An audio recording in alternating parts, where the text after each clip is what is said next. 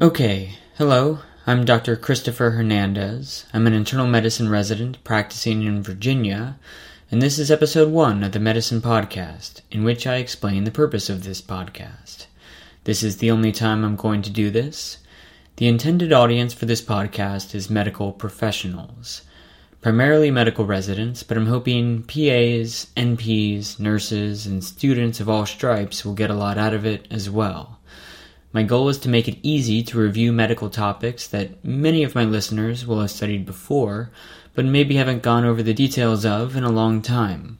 My podcast will allow you to listen and think about high-yield facts regarding a wide variety of topics in medicine that every doctor should know about, no matter what field they're in.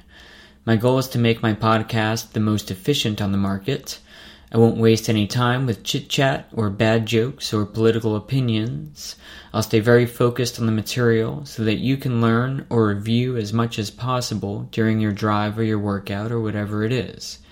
I'm generally going to try to talk slowly and clearly.